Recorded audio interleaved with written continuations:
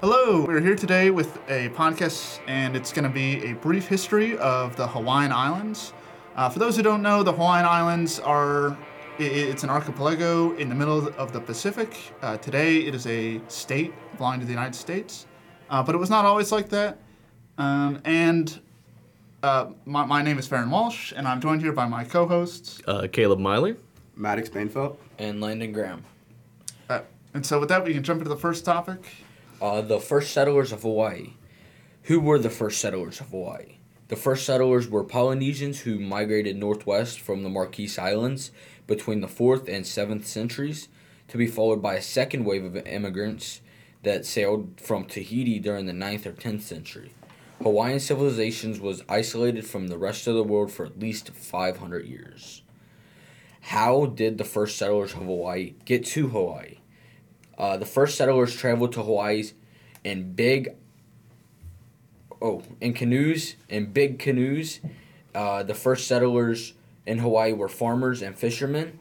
Although they did not arrive empty-handed, they brought native seeds, plants like taro and sugarcane, along with animals including pigs and chickens. How did they live while in Hawaii? Hawaiians lived in small communities ruled by chieftains. I don't know if that's honestly how you say that word. Who battled one another for territory. Did ancient Hawaii have slaves? Below them were the Makiana. They were the coroners who farmed, fished, built homes. They was like the middle class and paid taxes. The lowest rung was the Kauaia. They was outcasts and slaves. They ran afoul of Alio and Koana, or were war prisoners. I think about like when they came over from I'm pretty sure it's Tahiti. Yeah.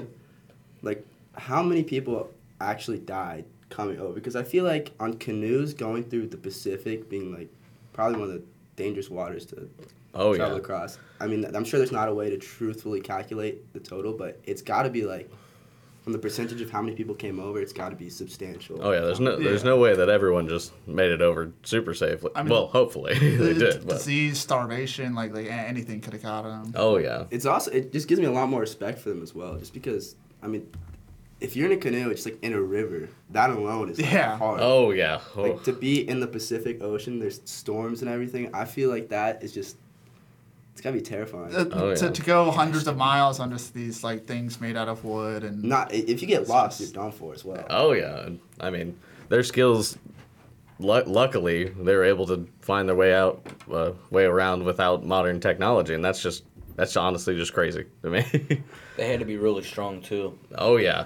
I couldn't imagine going that far with it. Oh yeah. Oh my gosh, I actually didn't even think about that. The entire time. Yeah, I didn't even think about how strong they had to be able to like row or just. I mean, I know most of them also use sails as well, but still, like if you get stuck in a bad wind, you're either stuck there or you got to row. So, and it's amazing that they like wanted to do that. They wanted to go out and like endure all those hardships for the desire to find new land. I think about those like. You gotta get bored sitting on an island. Like, I guess so. Yeah. Like, you gotta be like, let's go find something new. Oh yeah, which is. And to travel that far to do it too. Oh, I mean, yeah. You must have been really bored to go do that. Yeah, bored enough to build a giant boat and take your whole family. And just somewhere. Your whole, a whole settlement. Yeah, like that's just crazy. Did ancient Hawaii have traditions when they first came? Ancient Hawaii memorized lengthy oli, or chants that were part of their oral tradition. These often consisted of Hawaiian folklore, legends, or histories. What was Hawaii like before foreigners arrived? The population was very dense, in the range of 200,000 to when foreigners arrived to about 1 million. And that's a lengthy amount of people to come. Yeah. What type of government did ancient Hawaii have? They had a monarchical government. The monarchical government of Hawaiian Islands was established in 1810 by Majesty King Kamehameha. I believe it's Kamehameha. Kamehameha. Or Kamehameha. Kamehameha. I honestly thought it was Kamehameha. Oh, yeah. Kamehameha. get a little bit No, of... Kamehameha. Okay. Yeah. Okay, yeah. I wonder does anybody know how powerful the leader of their hierarchy was? Like, what was that impact on the culture? Like, so we'll actually get into that later. But speaking actually on the culture, and you did touch a little bit on it. What kind of is the Hawaiian culture? And as what was talked about previously, how they got to the island used wayfarers. They're very isolated people. I actually found this out while researching. The closest island, at least in modern times, at least that we know about now, is 720 miles away. So, kind of crazy. Very isolated. I mean, I believe that Hawaii is the most isolated island group in the whole world. I mean, yeah, it's insane to me that the nearest island, other than, of course, the archipelago that is Hawaii, is 720 miles away, and that's really their nearest neighbor. But so most cultures have a sort of creation myth, and the Hawaiians are no different. But it is really interesting when I did research it. I found that there wasn't just one like creation myth, but the main one that was widely accepted was founded in the Kumpulipo, which some of these words are going to be very hard to pronounce, which was basically an epic, kind of like the Odyssey, but they recited it in a chant that linked Hawaiian royalty to gods, or to their gods. Detailed in it is how, and this is very much paraphrasing, is how split things, or detailed in it is how they split things such as the night and day, and how those things were linked to the gods and humankind, and how those two things evolved with each other over time. Now, following on this, they believed that the chieftains, who were previously mentioned, and who were also only male, so there were no female chieftains, were a direct divine link to the gods on the genetic level, which is really insane to me that they would link it on the genetic level. But their four main gods, or four main major gods, because they did have, tons of minor gods the list is way too long to go through.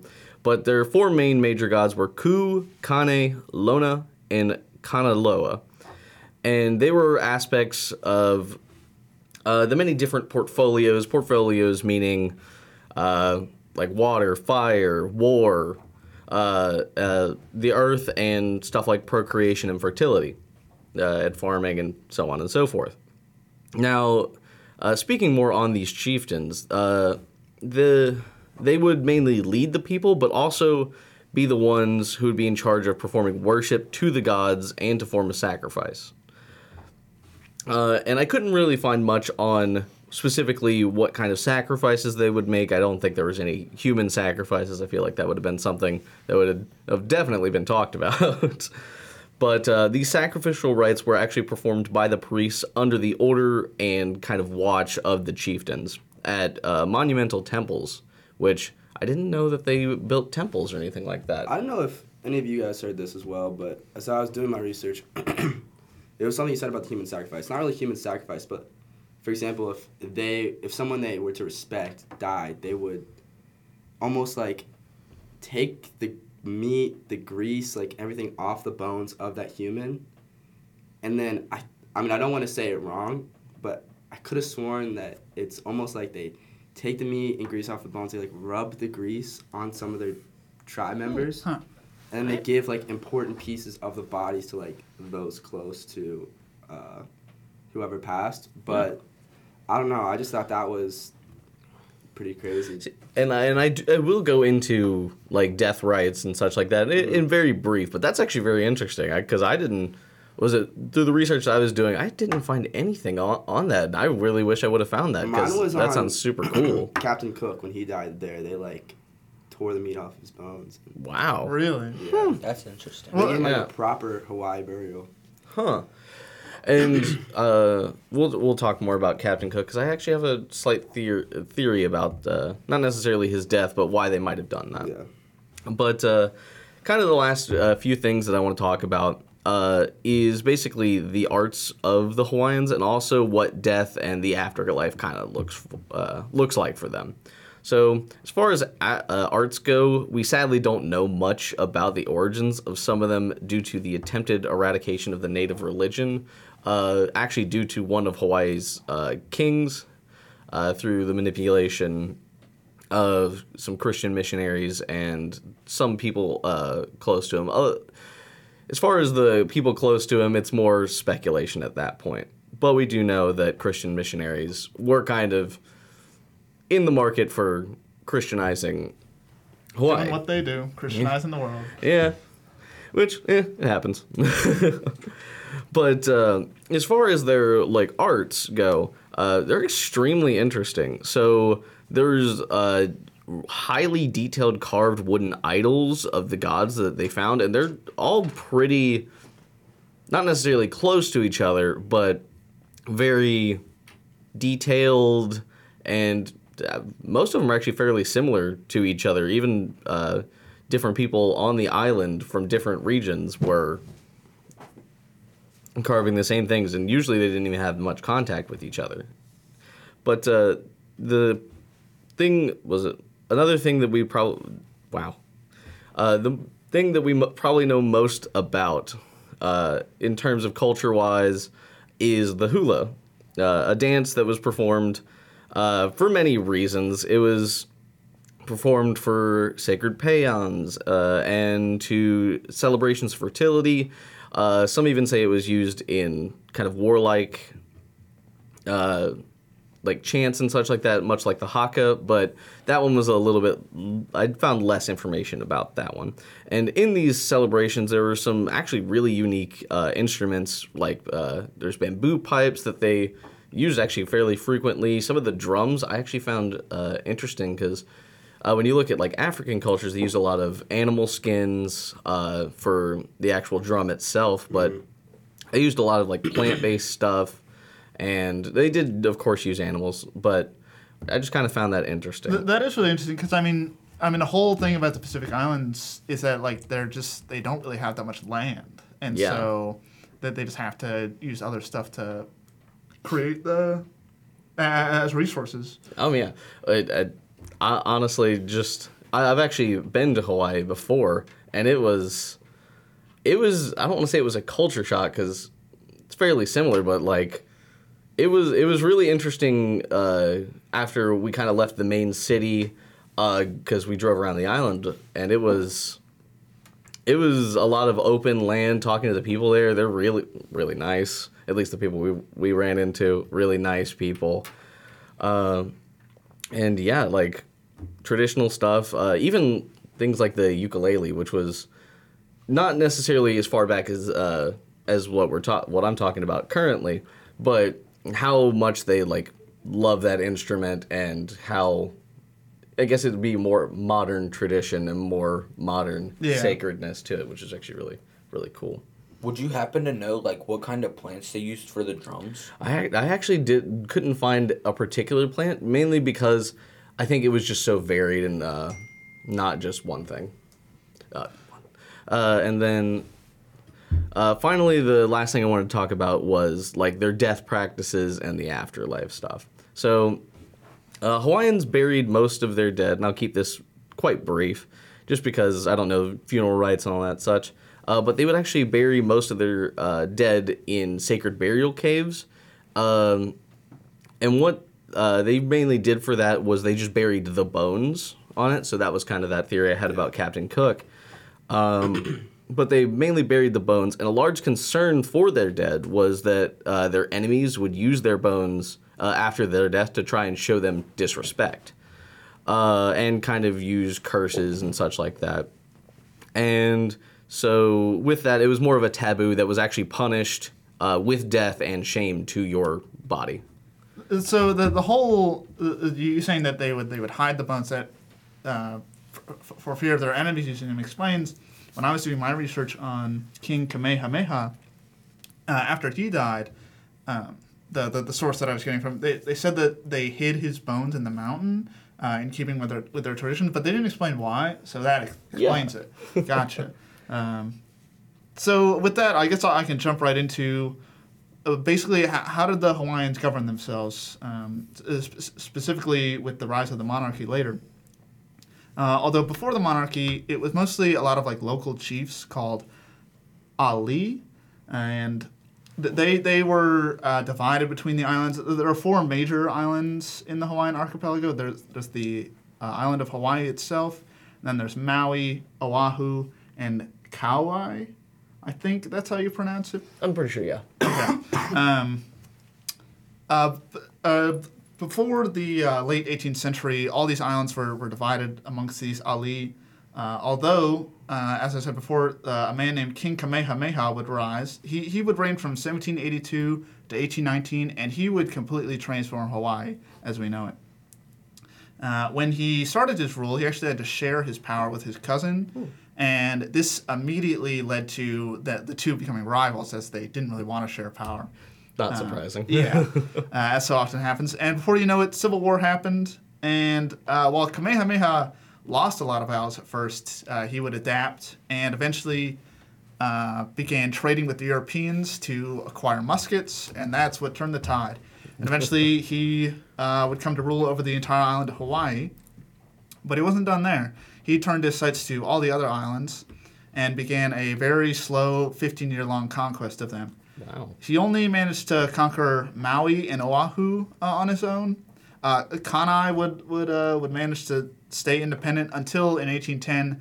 I guess they saw the writing on the wall and didn't think they could really stand up anymore, and just decided to submit peacefully and would become a vassal. And at that point, it's credited in 1810. That is the beginning of the state of Hawaii, and that's when it created this new like national identity. People wouldn't identify themselves necessarily as the island that they lived on, but as being Hawaiian. Yeah. King Kamehameha, he wasn't just a conqueror though. He made great reforms in like their justice system, and he especially focused on trade and all the massive amount of money that brought in, as it was a huge trading hub. And obviously, him trading with Europeans, getting all those muskets, is how he really secured his power in the first place. So it was very beneficial for him. Yeah. I don't want to glorify him too much, though. He was just sort of like a conquering warlord. Oh, yeah. And actually being on the island, and one of the main pictures, if you look up him, he had... one of the main pictures you'll see is like a large golden statue of him. It's giant. It is a giant statue in terms of, well, relative size to us. And they worship him. There's statues all over the island. There's not just one particular one, but it's pretty crazy to me.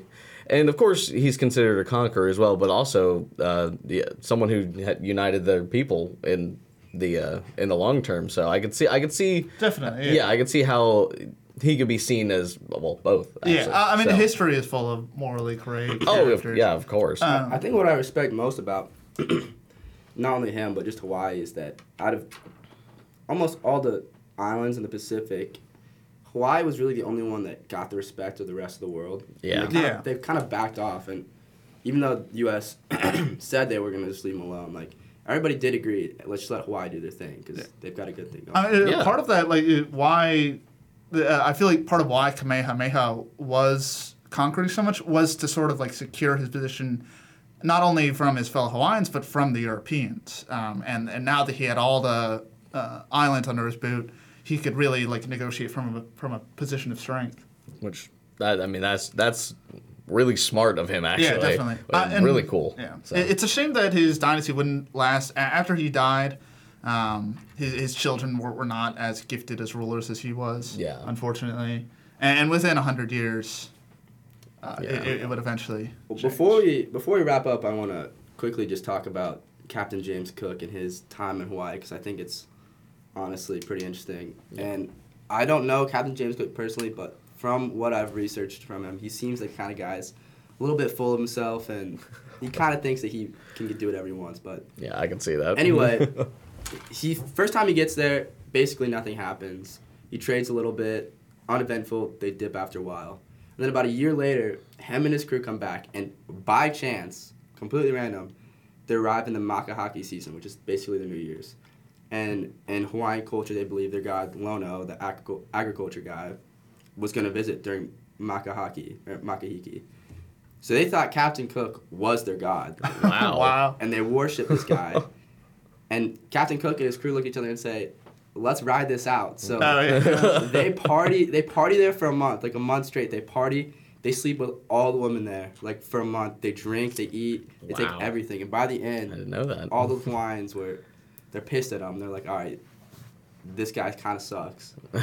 And then one of his crew members dies, and they're like, wait a second, if he can die, then they're not immortal. Yeah. Oh, wow. So as tensions start to rise, Captain Cook are like, all right, let's go. They dip. Wow. And like a day after they leave, they just run into this huge storm. Ship gets destroyed. They're like, all right, we got to go back to Hawaii. There's no other choice. They go back to Hawaii. And when they get back, it's out of Makahiki season. So now they're like, all right, this guy's clearly not a god. He's just a white dude that's abusing us, basically. Yeah. And now they're not welcome there. And Hawaiians are mad.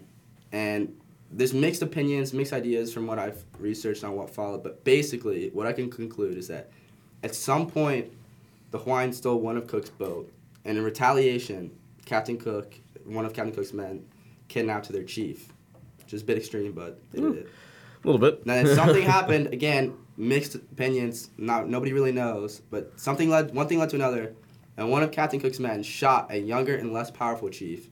And then after that, just all hell broke loose. Just big brawl, rocks, spears were thrown. And then eventually someone threw a rock and it killed Captain Cook. And that's basically the end of Captain Cook. Later, I forget when it was, but some English people came back and they just like fired a ton of cannons at Hawaii, I think, and they killed around 30 people, which is wow. Jeez. a bit extreme, but yeah. I don't know, I just thought that was... that Captain Cook maybe deserved it a little bit, I don't know. Sounds like he kind of deserves it. I mean, he shows up, pretends he's a god, and acts like he owns the place. I'm genuinely curious, though. Like, what percentage of people would have done the same thing as him? Like, you got a whole island thinking you're gods. Yeah, I have a feeling that people are easily corruptible, especially if people are literally venerating you as a god. Yeah. I could see why he did it, which is... that speaks to the nature of people. So... Yeah, well, I mean, that's about all I got. I don't know about you guys, but... Yeah, I mean, what an interesting place. I mean, yeah, honestly. And really, like, and not something you hear about a whole lot. I'm really glad we had this opportunity to... Usually just hear that's a nice island to visit in the summer. It's known for hula dances and, like, pineapples and... I mean, yeah, but going more deep into it like this is, I mean, really good way to get more information Definitely. on it. I mean, even though pineapples aren't actually native to Hawaii. Huh. Don't know why people associate it with it. It's kind of weird. All right, well, yeah. Thank you all for listening. Have a great day. Yeah.